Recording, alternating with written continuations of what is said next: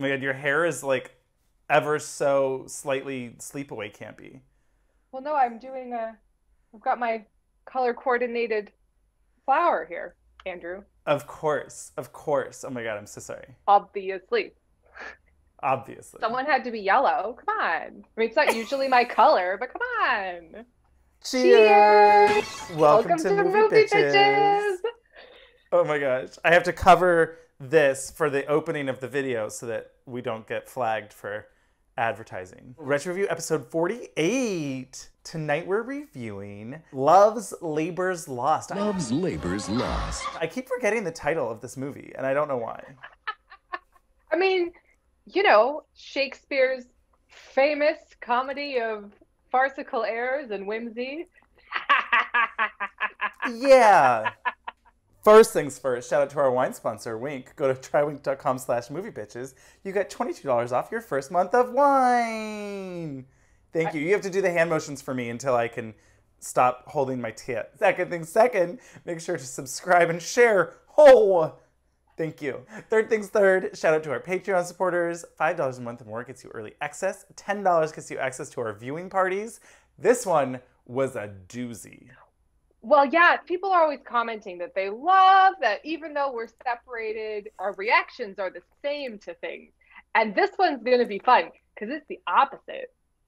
I think so. I love this movie. Unabashedly, I understand that it is not good. I understand that fact. Okay, good. I'm not under the misconception that this movie is or should be anything that it isn't. But do I love it? Yes, absolutely. And Andrew had a very different reaction. I really did. In fact, I believe said this it. a couple times. I can't believe Avaryl. it. It's so earnestly stupid and cheesy, and it just is. It just is what it is. It's very much there aren't deeper things happening, Andrew. It's just this. And it's delightful. And yet there's like 5 things happening in this movie, if not 12 different movies in one. It's like crazy. So, okay. Backstory to the backstory before I tear this movie to shreds. Shreds! Come on now! Shreds! So to continue our summer camp series, if you might have noticed, yes. Really, I'm really quite obsessed with this it's design. So cute. It's so incredibly cute. They're available at moviebitches.threadless.com. But yes, to continue our summer camp theme, I made Andrew watch another one of my favorite campy movies. This one falls into simultaneously aware and completely unaware camp, paralleled with each other in a disastrous flop that I can't help or deny that I absolutely love watching. So I'll start by saying, at the end of this movie, I had a realization and I said, did Kenneth Branagh make this movie for me and me alone? I am under the suspicion that might be true. I don't know. No, he definitely made it for himself. That is. Well, I mean, the hubris. Always. I am somehow delighted by Kenneth Branagh's hubris, where other people find it obnoxious and off-putting. I find it so delightfully insane. It's insane, and I find it hilarious. There were so many shots of just him gleefully like, and I was just like, this is just him adoring his own work. He's like, my directorial choices. We'll get into it. So yes, if there was a checklist or Venn diagram of things that were catnip for Avaryl when she was 14, it's this movie. Kenneth Branagh, 1930s musicals, old standards, 40s clothes, Nathan Lane, almost OCD level, color coordinated, matching outfits. So pleasing and relaxing. You know, like how a good heist movie, we have to do these 8 things, and then they do them all, and it's so like, oh, yes, you did it. That's how I feel about the costume design in this movie. Yes! Oh my God.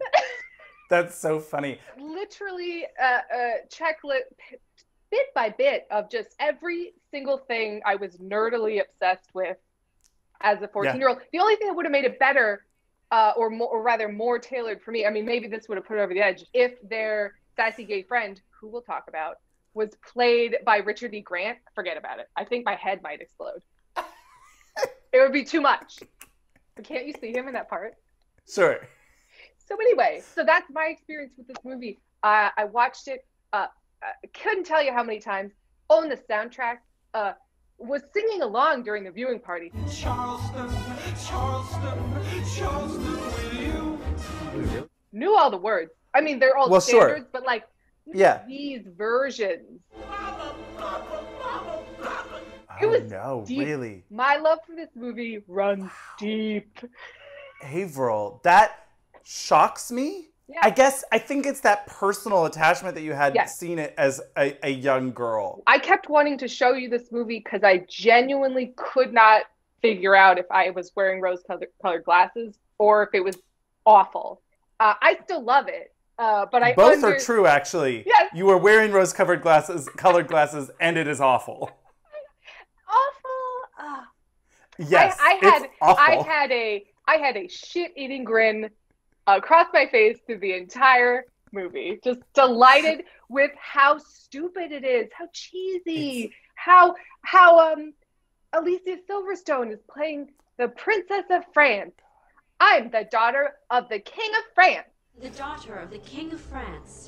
In serious business. That's me, the daughter of the King of France in 1930. Alicia Silverstone. Oh my god. At a certain point, I was just watching her reactions. Oh, because she does so much. At a certain point, she's like at a table or something, and she starts flailing her arms. Avaunt! Perplexity! What shall we do if they return in their own shapes to rule? And I was just like, what? From which lord to which lady? Oh my god. Oh my god. Oh my god. From which lord to which lady? From my Lord Baron, a good master of mine, to a lady of France that he called Rossellini. I think my face for most of this was just...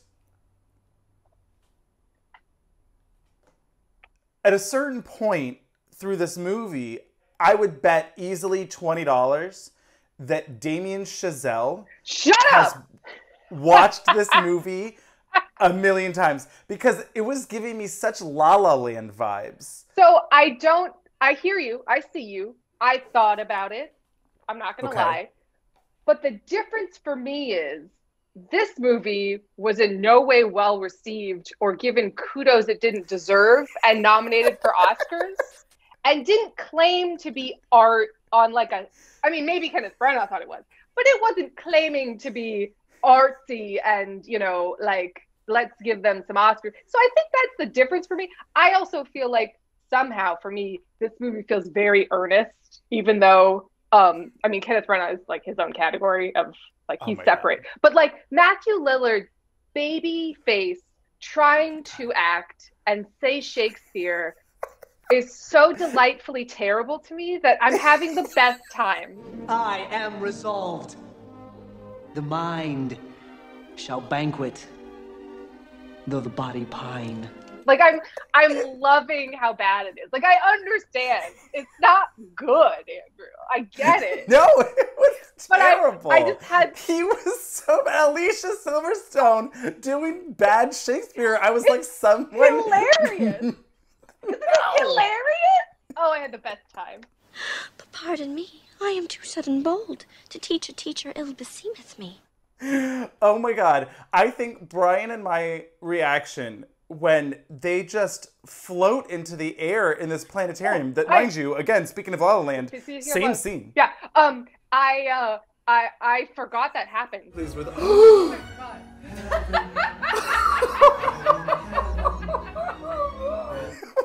We're literally just oh! Because I'll say this too. Again, I understand the comparison to La La Land. This entire movie is a fantasy, magically surreal.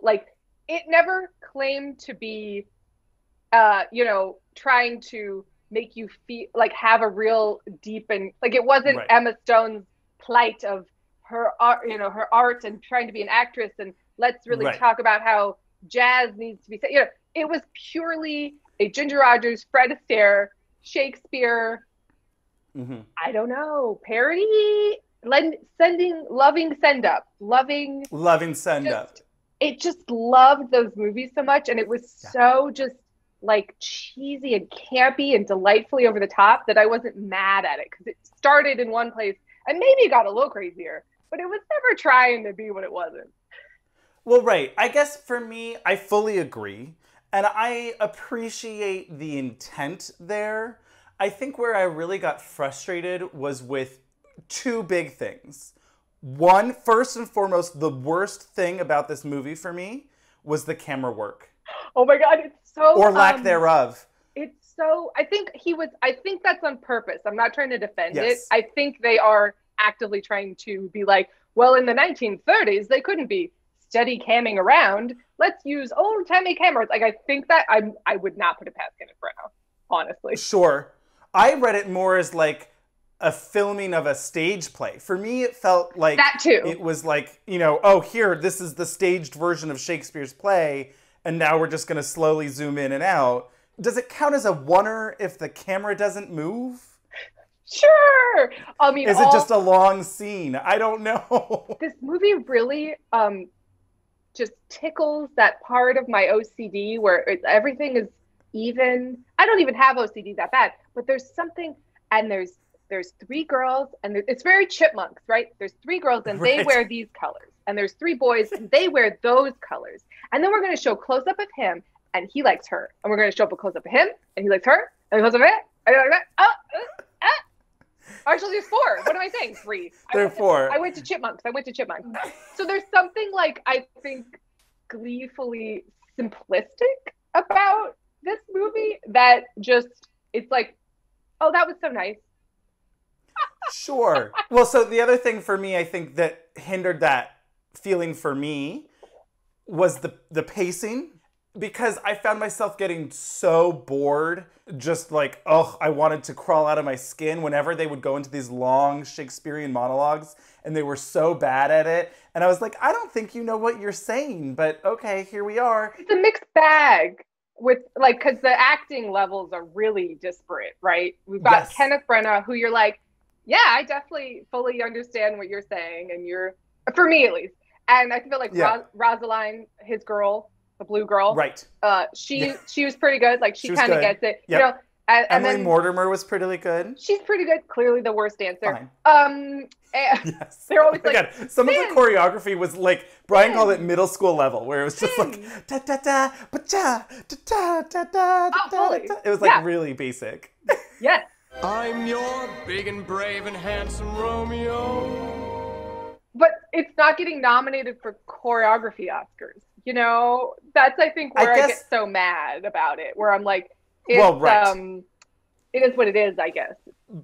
I guess, but for me, again, the same critique of La La Land applies to this. Why not hire people that can dance? I finished this movie and then immediately put on Astaire Rogers. I think the answer is Kenneth Branagh. He needed to be at this level because he had to be in the movie and be the wittiest, most well-written, you know, and twice the age of all of these other people. That should just be the hallmark of 90s Kenneth Branagh movies. Too old for the part, but he did it anyway. He did it anyway. You know, it's like Hamlet at 35. Well, you know, sure. You know, Victor Frankenstein at 37 or whatever. Well, I'm sure we can, okay. It's so hilarious, particularly with how they set it up with the simplicity of, like, everyone's always standing in rows next to each other and, like, lined up in perfect symmetry, which I really enjoyed. And he's so old. He's so much older than everyone. And I thought at a certain point, I was like, oh, it really would have made more sense, or a little more sense, if he was the king. Because, okay, he's the king, he's, like, older. Right. Here's his kind of, you know, student, but, like, the king isn't as good of a part, so. Right, of course, he had to have the one. Yeah. Now, here's a question that I thought of at the end, and I had to try and figure out, and I still don't have an answer.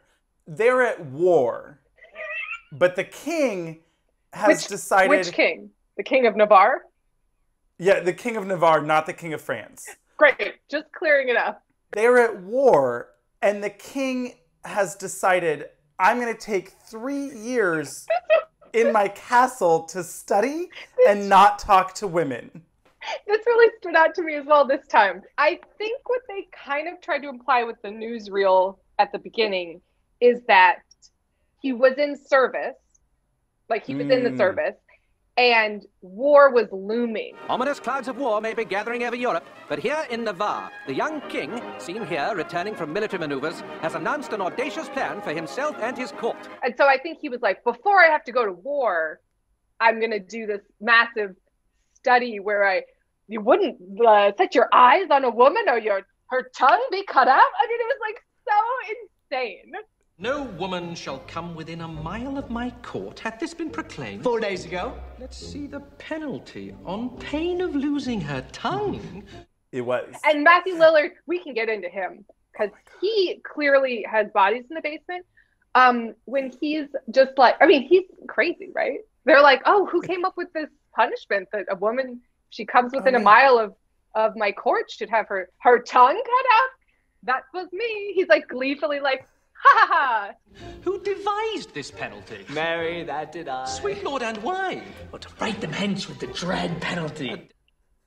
I did that one. That was me. Don't you love it? Oh my God. Oh wait, so we should probably explain a bit what the plot is. Okay, Love's Labor is Lost. Kenneth Branagh decided to take a not well-known Shakespeare comedy farce, comedy bears, and apply 1930s and a little bit of 40s standards to it and make it a Stair Rogers musical times 4 quadruplets. Right. And it's oh boy, there's so much going on and yet nothing happens. But also, well, yes. Okay, here, It's great. I want to talk about that. Put a pin in that. I have thoughts. Okay. But the thing is, when you say, oh, he wants to turn it into a Stair Rogers musical, I didn't realize it's literally a jukebox musical. I mean, it is a jukebox musical of old standards, of Irving Berlin, Cole Porter, Jerome Kern, all of the greats, Gershwin. They're all in there. And I was like, how much goddamn money did they spend on the music rights for this movie, by the way? Well, in 2000, I would think that the rights for the music would be available. And they didn't use the original singers, they sang. So, like, oh boy, did they sing? I would think. Did they sing? Most of them sang. Oh my God. There was a part where I was like, I'm sorry, is this supposed to be Alicia Silverstone? Because. No, they did all sing their own parts. I mean, they might have punched it up, but that was like a thing. I wake up every morning with a smile on my face. So, famous old standards, it'll be a jarring tonal shifts where they're speaking in iambic pentameter and then I'd rather Charleston. I'd rather Charleston. Oh my God. Oh, their ties as belts. That was a really important moment in fashion for me, that they wore their ties. Oh, the ties as belts. As a belt. I started doing it. I still think it's a great look. I'm still a fan. Yeah, you rock it. I've seen you rock that. That was a seminal moment in my fashion studies, or whatever you want to call it. Oh, right. So the King of Navarre has proclaimed that he and his 3 subjects are going to study for 3 years, only eat 1 meal a day, fast, not sleep but more than 3 hours, not see a woman, not lay his eyes on a woman, unless of necessity. Right. They get to the bottom of that. All of these rules, and within 12 hours, that's being generous. They're all in love. He, and you, my liege, and I are pick purses in love. With women. Gave it up. Just to be clear, with women. They're in love with women. Right, they're not in love with each other. That could have been, a workaround, let's say. Yeah. I was like, aside from this eating thing, this pact would work fine for me. Right. Well, sleeping 3 hours, I think I would. No, that wouldn't work either. I would go insane. But so that's the basic crux of it. The daughter of the King of France. Tell him the daughter of the King of France. And her ladies in wait come and they all fall in love. Hijinks ensue. That's the plot. Yeah. But let's get into it. My second biggest problem was the pacing. Yeah. Because like you said, so much happens and nothing happens. The Kenneth Branagh-ness, affected the pacing so much. What, his directing and... Yes. Okay, I was just wondering because, like, I don't know if that's the Kenneth Branagh-ness so much as he took two genres that shouldn't coexist. Like, I don't know if that's his. I mean, it's his fault for, like, you know, producing and writing the script and, like, planning it. But I don't know if it was ever going to work or if there's a way for it to work.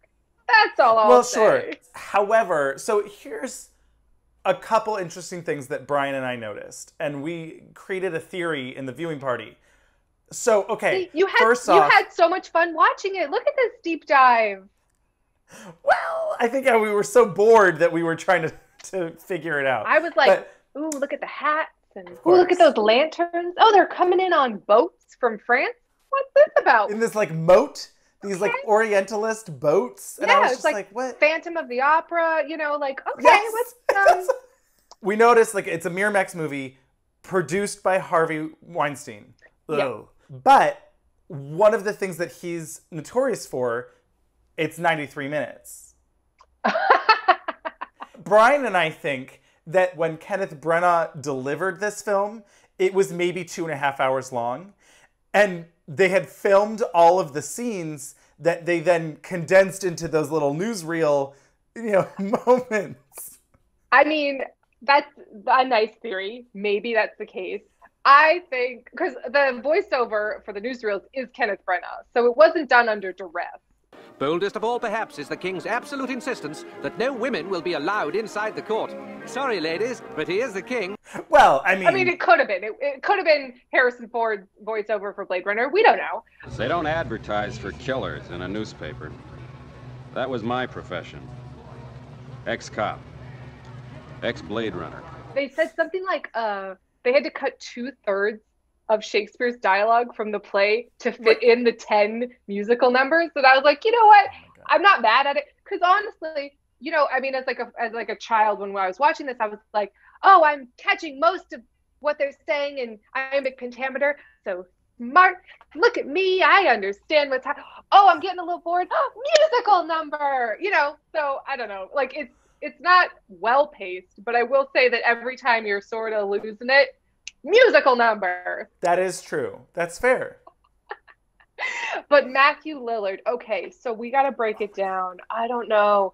Kenneth Branagh likes to do this because, like Much Ado About Nothing, right? All of the best actors he can find for Shakespeare and Keanu Reeves. I had rather be a canker in a hedge than a rose in his grace. You know? I got a lot of Keanu Reeves doing Shakespeare vibes from the cast of this. Yeah, it was so good. Remember when he rubbed that loaf of bread like a dick?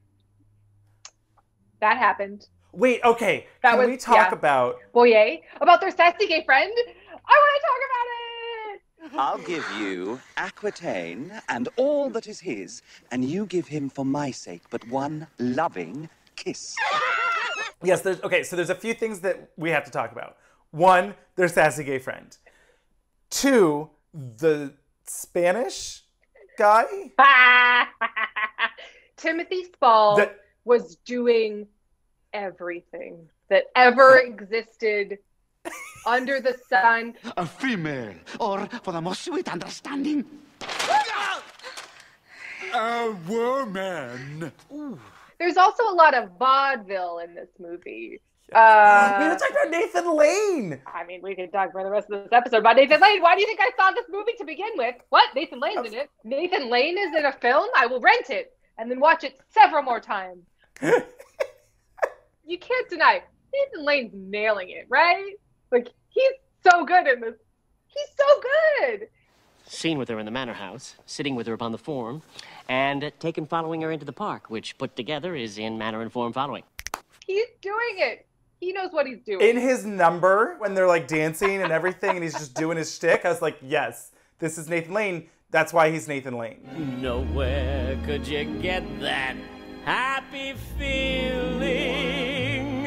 It was a lot, but you know, that was a choice. He was the clown. I get it. He was a vaudeville clown, you know. I have a letter. Oh. Whoa. But yeah, Don Armando, yeah. Oh my God. Yeah. Oh my God, every choice. Every choice. Oh, and we have to talk about the woman. Woman. Jaquinetta?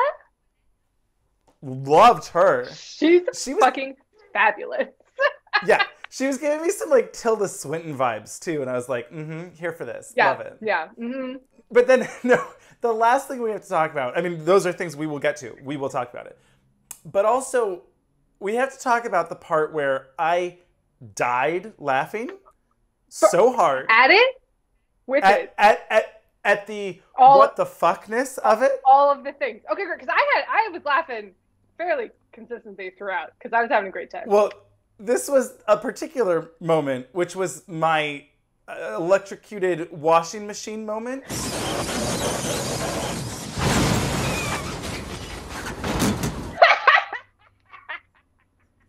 When the sheep fell over? Yes! What the actual fuck? Ajax.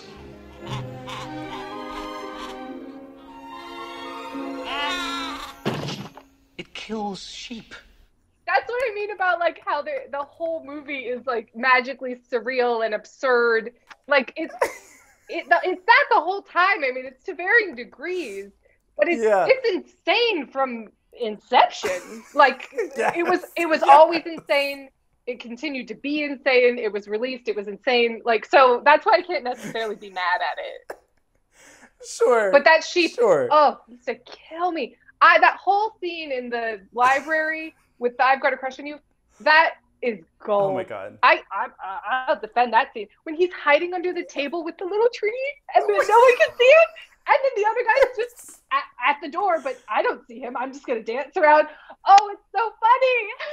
Oh my God, it was so stupid. Oh my Hiding God. behind the And then that ladder. Shakespeare line, oh, I'm just in the bushes. And I was like, what is actually happening? As his, your case is such. You chided him, offending twice as much. I have been closely shrouded in this bush. I really do get tickled pink by broad visual humor. It just really, the absurdity of him, but oh, I'm behind this little buch, and no one sees it. That was very Airplane to me. Like that was very Sure. I get, yeah, it's Look, it doesn't work. It's a bad movie. I enjoy watching it. It's like you literally, if you watch Much Ado About Nothing, that's the perfect, most amazing version of this movie. Like the scene where Kenneth Branagh can't get that broken chair and he's eavesdropping on them in Much Ado. That's the scene done well. I cannot deny that. Yes, I laughed so incredibly hard when that sheep got vertigo and It kills sheep. What? died, I think. But also it turned into a fake sheep. It just straight up turned into like a paper mache sheep, and I just love it. By this light, but for her eye, I would not love her. Yes, I was dead. I was just like, what is actually going on? I'm telling you, it was my washing machine in the thunderstorm moment. So, I just was like, you're welcome for the laughter then. You're welcome. So should we talk about their sassy gay friend, Boyer? Yes. So what are you doing? She is waiting in her bed to be murdered by her husband. This fate could have been avoided if she had a sassy gay friend. What are you doing? What are you doing? Well, why do you think it all worked out? I mean, he died, which I was bummed about. Yeah. But other than that, the sassy gay friend, he was right there. It was literally like, I'm your sassy gay friend. I'm going to give you advice about how not to get trapped in this, tragedy. And this one's going to be a comedy. It was great. He just shows up to be sassy. Loved it. When he has that wistful moment to himself about they're too hard for you or something like that. You are too hard for me.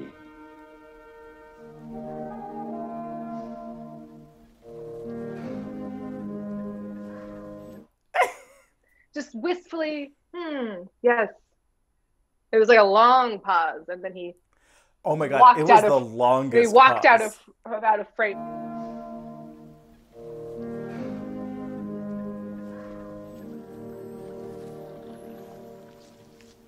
So yeah, we're gradually introduced to all of these archetypal characters, my favorite of which being Nathan Lane, of course. as the clown, the great co-star. He's doing so many things. So many things. There were so many choices made in this movie. That's what I like a movie that's making choices, right? They made strong choices. They stuck to them. They released this fucking movie. There were a lot of strong and wrong choices, but at least they were strong. Safe and boring is boring. Yeah. At least strong and wrong can be very fascinating to watch. I mean, it kills sheep. I mean, the whole movie looks like a soundstage, which on some level I enjoy. And that, I think, was a choice that they made because all the Astaire Roger movies were on sound stages. So there are choices that are being made that failed and don't work, but they were there for a reason, I guess is what I'd say. Yes. I don't hate the idea. It was just shocking to me, like, again, that at the end, I literally turned it off and went down a rabbit hole of like, okay, now I'm going to go watch a bunch of Fred Astaire, Ginger Rogers numbers on YouTube because there was so much more like life in those that this didn't seem to somehow capture. There was the joy was missing. I'll disagree with the joy. The talent, undeniable, is missing. And again, the filmmaking, but the camera work. The joy and the earnestness of a middle schooler who just got cast in his first, like, that's what I feel. And something about that is like a warm sweater to me. With just the glee of like, I'm dancing for the first time. Look at me, Mom, look at me. There's something I find enjoyable about that. But once again, I'll say you're welcome for sending you down that rabbit hole because I'm sure it was lovely. Sure, it was lovely. Also, the set pieces, I mean, they spared no expense. Honestly, though, I do want to talk about, I think the most upsetting thing in the movie, even more than the illusion that Don Armando was in a concentration camp and Jacquinetta was left alone with his baby that we're to presume they're married, but she's destitute. Even more disturbing than that. I think I missed that. During the news footage at the end, there's like a sad shot of Don Armando being carted onto a truck, and there's like barbed wire in the foreground, and he's mournfully looking on, and then Jacquinetta's in the foreground with a baby, and her hair is all cut off, and I was like, this went dark. This was this went to a different place. But yeah, the end really did. Even more upsetting than that. Uh-huh.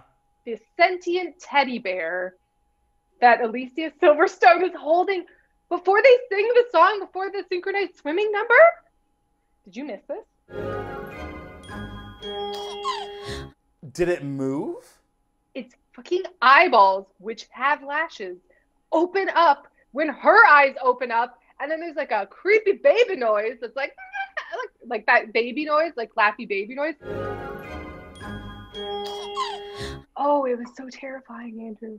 So scary. That is. They're also I missed that. They're all sleeping like vampires, four squared head to head, and that whole scene. I could talk about it for an hour. It was very upsetting, and there was again strong choices. Strong choices were made. But no, the teddy bear's eyes opened when she awoke. So are they connected in some sort of spiritual way? It's like what we do in the shadows where she has a doll of her. Love that. Love that. Yes, that's her other being. That's her. I love that, though. I mean, they were sleeping like vampires, so yes. I mean, she was practicing for vamps. Oh, boy. Whoa. Right, because then, inexplicably, Alicia Silverstone sings in an English accent. I wake up every morning with a smile on my face. Which I found confusing. Well, because she's the princess of France. I am the princess of France.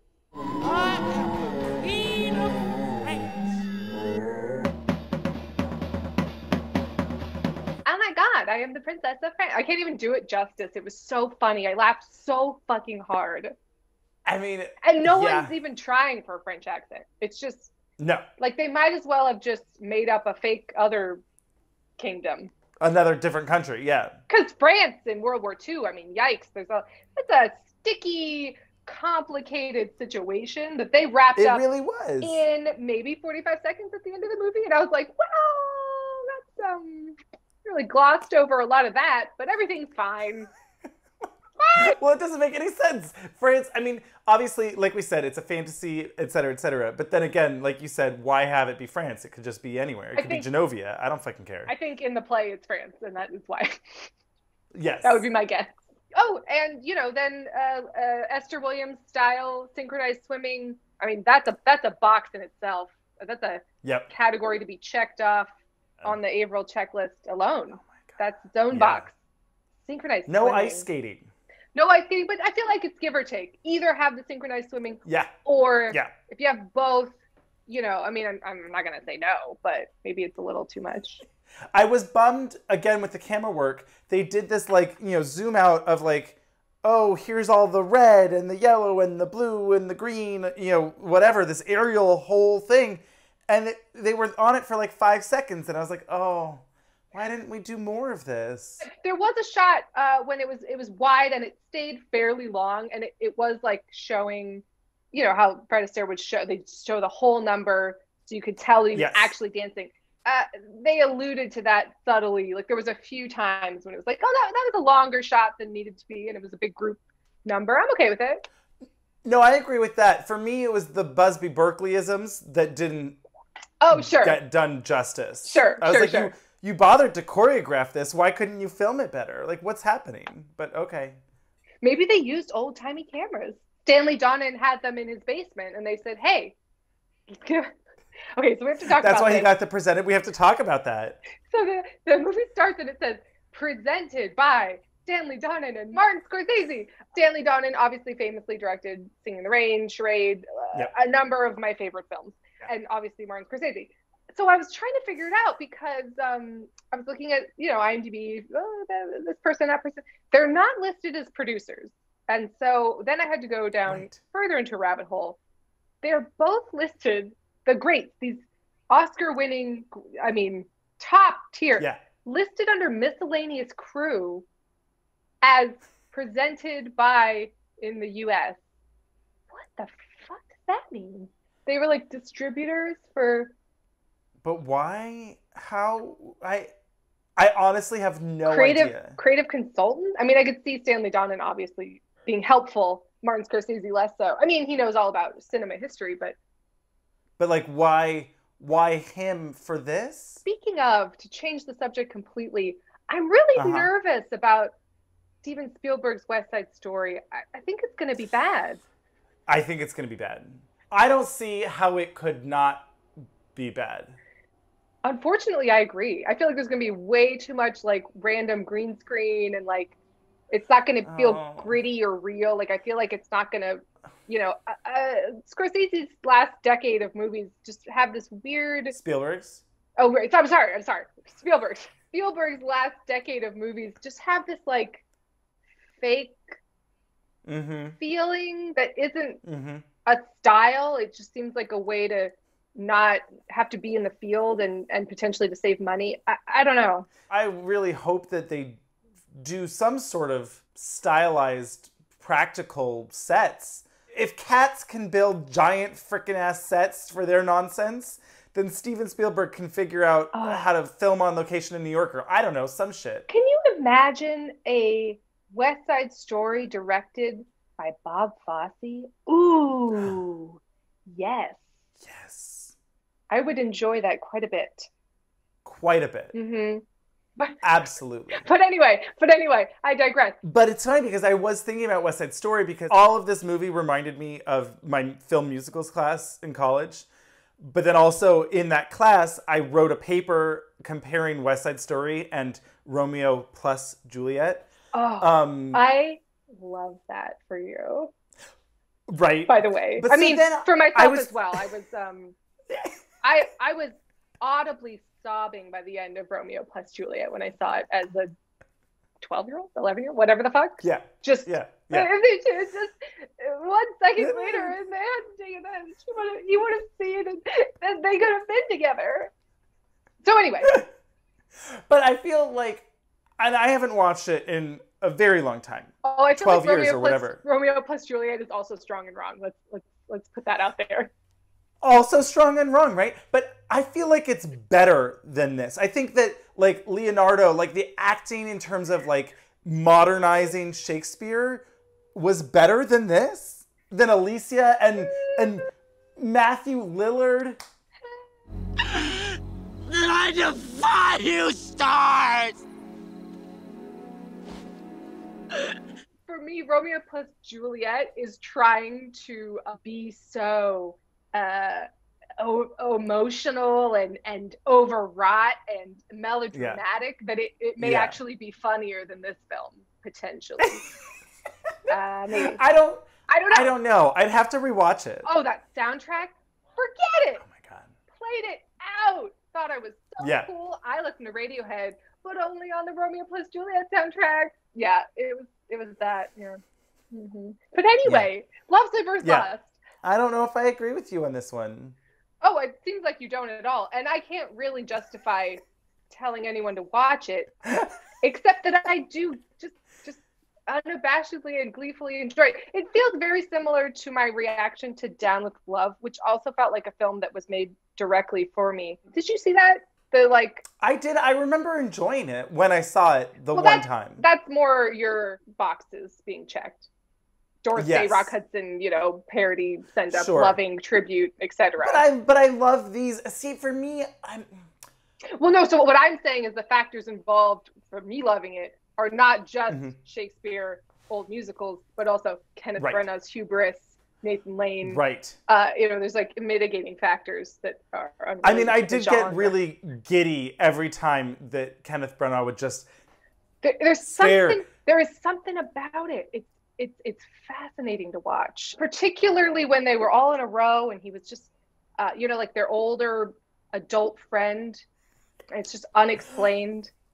It's like unaware yet also self-reflexive camp. You know, you're just like, he doesn't realize how campy and absurd all of this is, and yet somehow he is acknowledging all of everything that's happening. So you're... I mean, I've said it before, and I'll say it again. Kenneth Branagh is camp.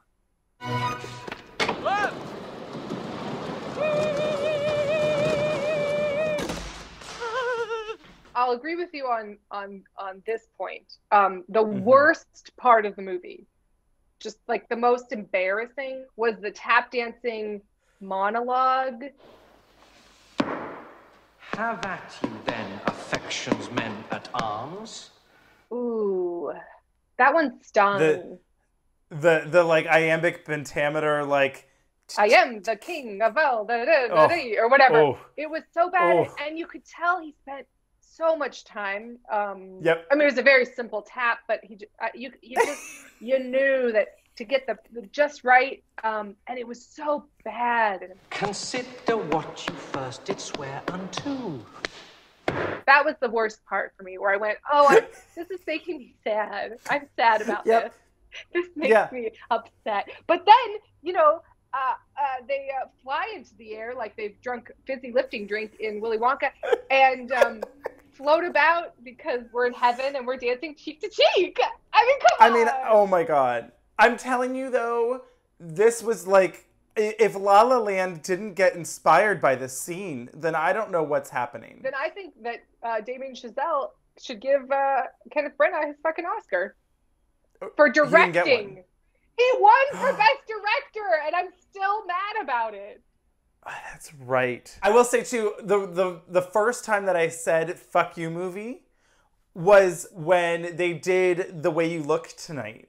Oh, and really? She's reading the letter, and you look at the letter and the lyrics of the song, fuck you movie. Well, and then come on. The dancing in this number particularly was, I think, bad on purpose.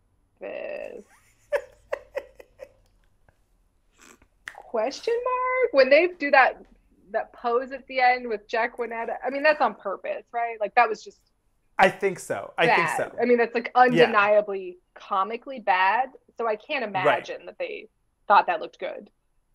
Can we talk about this Blue's Clues letter that they kept tossing around?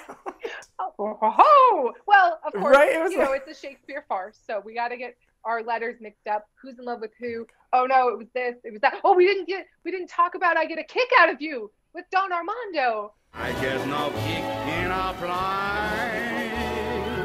I get no kick in a plane. And then he's like in a, it's like raspberries. He's in an old-timey plane, and he's like, that, I mean, it made me laugh. I can't deny I get it. no kick from champagne or no cocaine, and then he's like doing coke. I never noticed that as a kid, by the way. I didn't get it. Clear to me, you obviously don't adore me. Cocaine. Oh my god, his accent work and the mustache and the that was like sad, his sad clown face when Jacquinetta rejects him was upsetting. I was affected by his acting. I was so sad for him. This like weird baby man face with just the power of Timothy Spall, right? I mean, come on. I mean. So yes, all of the king's men and all of the princess of France's ladies have fallen in love with each other, and they're trading trinkets. I thought this was weird. Dumaine gives Emily Mortimer a glove. This glove. Yeah, I was confused by that too. This glove, and that's also the color that corresponds with everything she's been wearing. And then they all decide to switch. I mean, it's a Shakespeare farce. But... The colors in the Shakespeare farce weren't there, though. This was a filmmaking choice. Yes. That to me was just like, well, but then that ruins the farce of we mistook our lovers, because clearly they switched masks. Or the yellow mask goes with the yellow girl, not with the green girl. What are we talking about? Isn't that even more absurd? I mean, maybe. I don't know. Love this. This was like, what is it, Whoopi Goldberg in Lion King? Mufasa. Mufasa. Do it again. Mufasa. Mufasa. Mufasa. It tingles me. Even their martinis color coordinated to their. Loved it. It's very that. It's that gift. Mufasa. It's like, remember in Guys and Dolls how they're at the kitty cat club. No, the Kit Kat Club is cabaret, but it's like a. I'm gonna tell you right now, I haven't seen Guys and Dolls for probably 20 years. So, 1, it's time to rewatch it, and 2, no, I don't remember. Agreed. Okay, well anyway, Adelaide is doing a number at the club that she works at, which is escaping me, and there's all these chorus girls with her, and they're all wearing very slightly varying degrees of pink, and they each have satin shoes that are perfectly dyed to the varying shades of pink. Mufasa. Love it.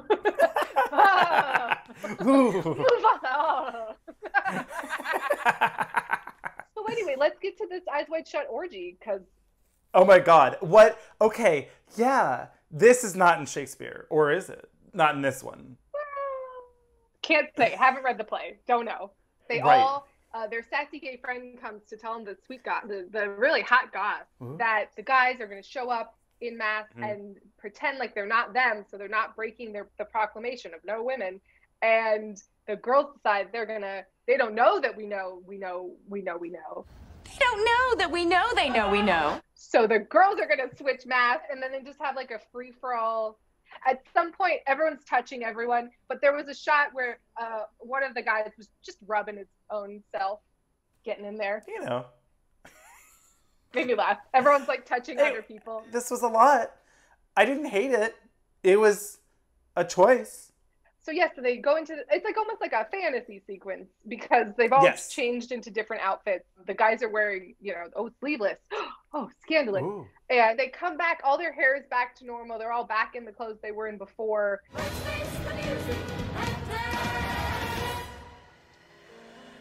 I love that they just decided to be like, oh, yeah, a bunch of guys showed up and we dance fucked them. It's weird. But now you're here. Trim gallants, full of courtship and of state. Which of the vices was it that you wore? Where? When? What vices? I do like that fuckery, right? Like, oh, well, if you guys are trying to pretend, like, we're going to call you out. Oh, It wasn't you? Well, then I guess it wasn't you. Oh, yeah, we had like a, dance orgy 10 minutes ago, but like, you missed out. I don't know. Don't worry about it. Yeah, too bad you guys weren't there. So then we get Nathan Lane's big show-stopping, there's no business like show business number. I just love this as a kid. It was like a little treat. Like, oh, I can't go see Nathan Lane on Broadway and the producers because I live across the country, but I could watch this. It's very exciting. Sure. I was wondering, so the King of Navarre and the Princess of France have fallen in love. Maybe a sticky, complicated political situation. Combining. Isn't that usually how marriages work? Well, yeah, but just combining those countries, I feel like is, well, maybe not. I thought that was the point. Just that worked was like out. how it used to go. Sure. Like, I guess I'm the thinking Queen of of it- France would always marry like, oh, and then it was like, oh, then the Princess of France married the King of England, and then they, it was like all that shit. You're right. I guess because it's like the 40s, I have a different skew on it. Well, right. There was no King of France. Like, that didn't... It's nonsense, but you just have to let it go. The king, your father, Dead. This was also, for me, from a plot perspective, very confusing. Okay. Where it's just like this whole movie or Shakespearean play is, I'm going to arbitrarily set these rules around women and, communicating, etc., and then promptly ignore them. Oh, absolutely. They immediately throw it out the window. Yeah. Then, right, so for 3 years I'm going to study and whatever, not talk to women at all, except now I fell in love with them, and we have to be with them immediately. The same day that I signed the proclamation. Fell in love. Crazy. Then, oh, we're in love now. Oh no, her dad died, so we all have to take a year apart?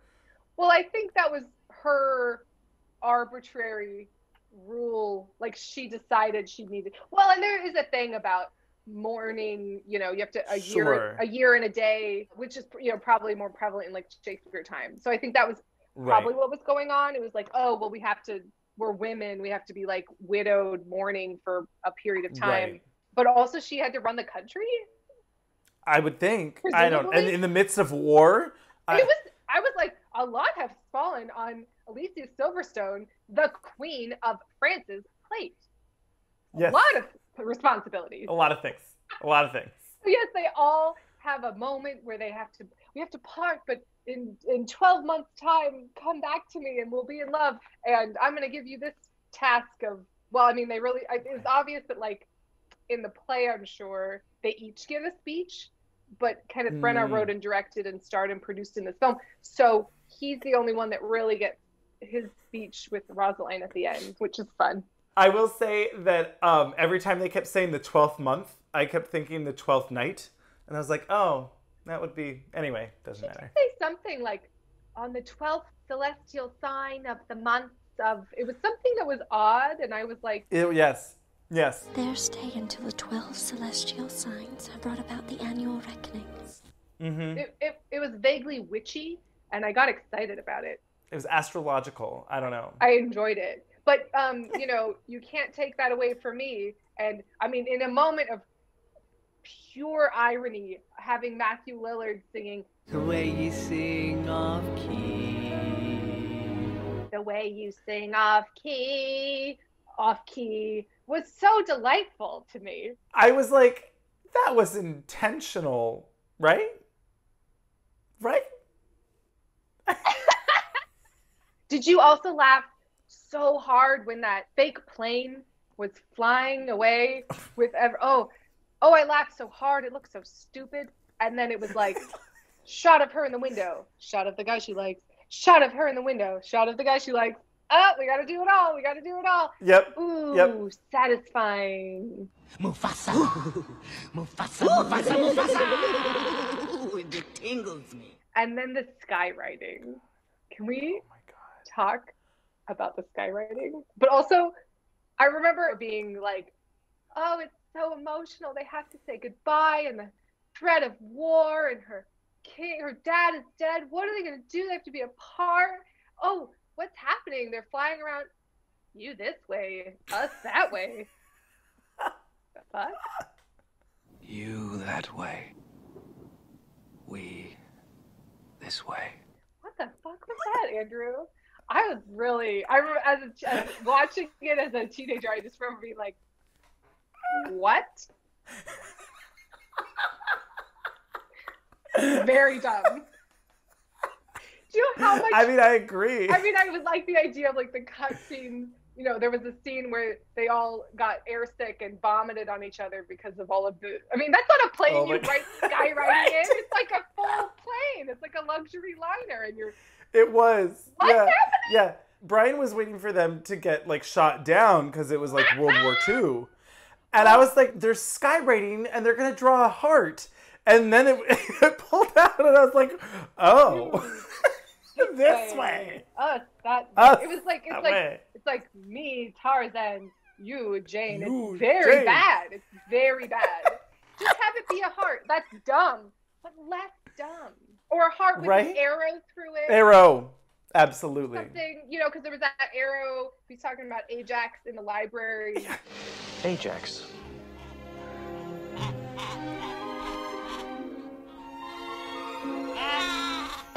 That's the arrow that shot the chief? Question mark? Oh my God, that's right.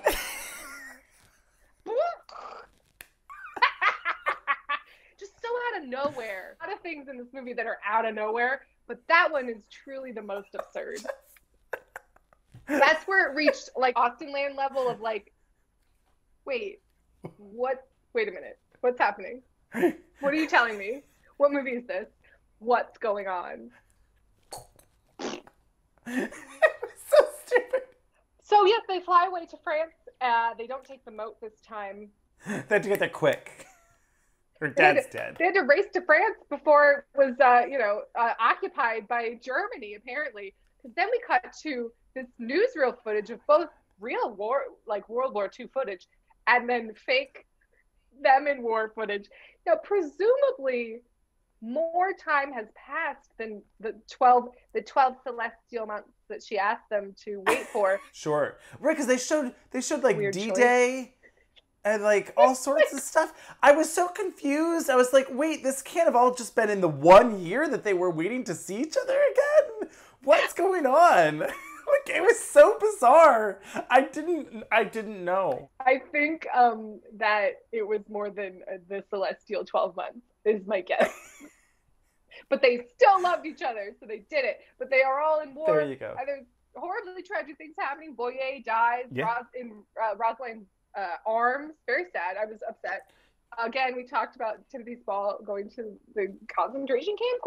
And Jack Winetta being left alone. Custard is running away in the streets. You know, it was very sad. And then it's all wrapped up in a 2.5 minute montage of war. And we did it. It's V-Day. Yeah. And then it just ends. I found that so confusing. And also not very Shakespearean comedy-esque. No, I think they'd given up at this point. I mean, they'd had to address this looming war. Well, right. I mean, I guess there must have been some allusion to a war in the play, would be my guess. I'm sure. And they just decided that was the closest war to the time period of the songs they were using, but that they wanted to pick, yeah.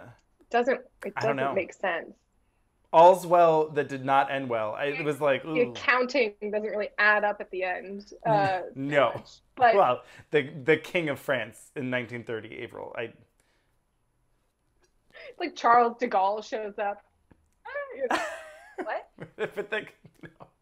So then, yes, we did it. Picture taken. Then it like bled into color. Right. And I was like, because we had to see their colors one last time. It's the only thing that's identifiable about them. There's way too many main characters. So anyway, I'm sorry, but now I know at least from like an outsider's perspective. I really couldn't tell if it was secretly great, no, a fun bad movie that's silly and ridiculous, or just bad. I still find it very enjoyable. At least I would say it's a solid mixture of the latter two. It definitely is not a masterpiece. I'm sorry to tell you. Not a masterpiece, but just sort of like a what's this? Ooh, I'm having a great time. I enjoyed this. In between, I enjoyed this craziness. Yeah. And oh god, this is a horrible disaster. Not fully that. Yeah, It's a mixture. It's a blend. a lot of things. As I mean, if you went to like the genres, it's, you know, it's like it's comedy, it's horror, it's drama, it's Shakespeare, it's everything. It's everything. There's so much to just dissect where you're just like, what? I mean, the choices, there's so many choices that you could really just examine. And like, again, this made me think of David Schmader's commentary in Showgirls, where it's like everyone was making exactly the wrong choice at every possible moment. And it doesn't have quite the density of failure that Showgirls does, right? But it's pretty close. It's pretty close, right? I mean, there's a lot to enjoy and there's a lot wrong. A lot. And sometimes the lot wrong is what's enjoyable. Just watching the train wreck, you know? It's like, oh boy. I almost had an out-of-body experience of just like, this is insane.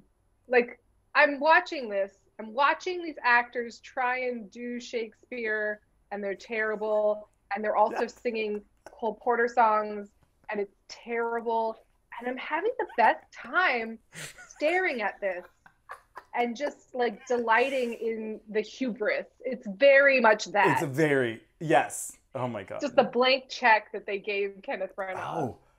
I mean, honestly, I think they were just like, here, go. And then he came back and they were like, how do we fix this? It was like that. Shakespeare, Kenneth Branagh, the 90s, Miramax, solid gold. You know, and then it was like, oh, but also there was those other factors. Man, I wish Richard E. Grant was in this movie. Oh my God. So cheers. Oh boy. Hopefully you at least enjoyed us discussing it, and maybe secretly enjoyed this movie. Tell us which camp you're in, mine or Averyl's. Are you in the tent with the synchronized swimming outside the castle tent, or are you in the Navarre castle? No women allowed. No women castle allowed tent. Cheers. Cheers.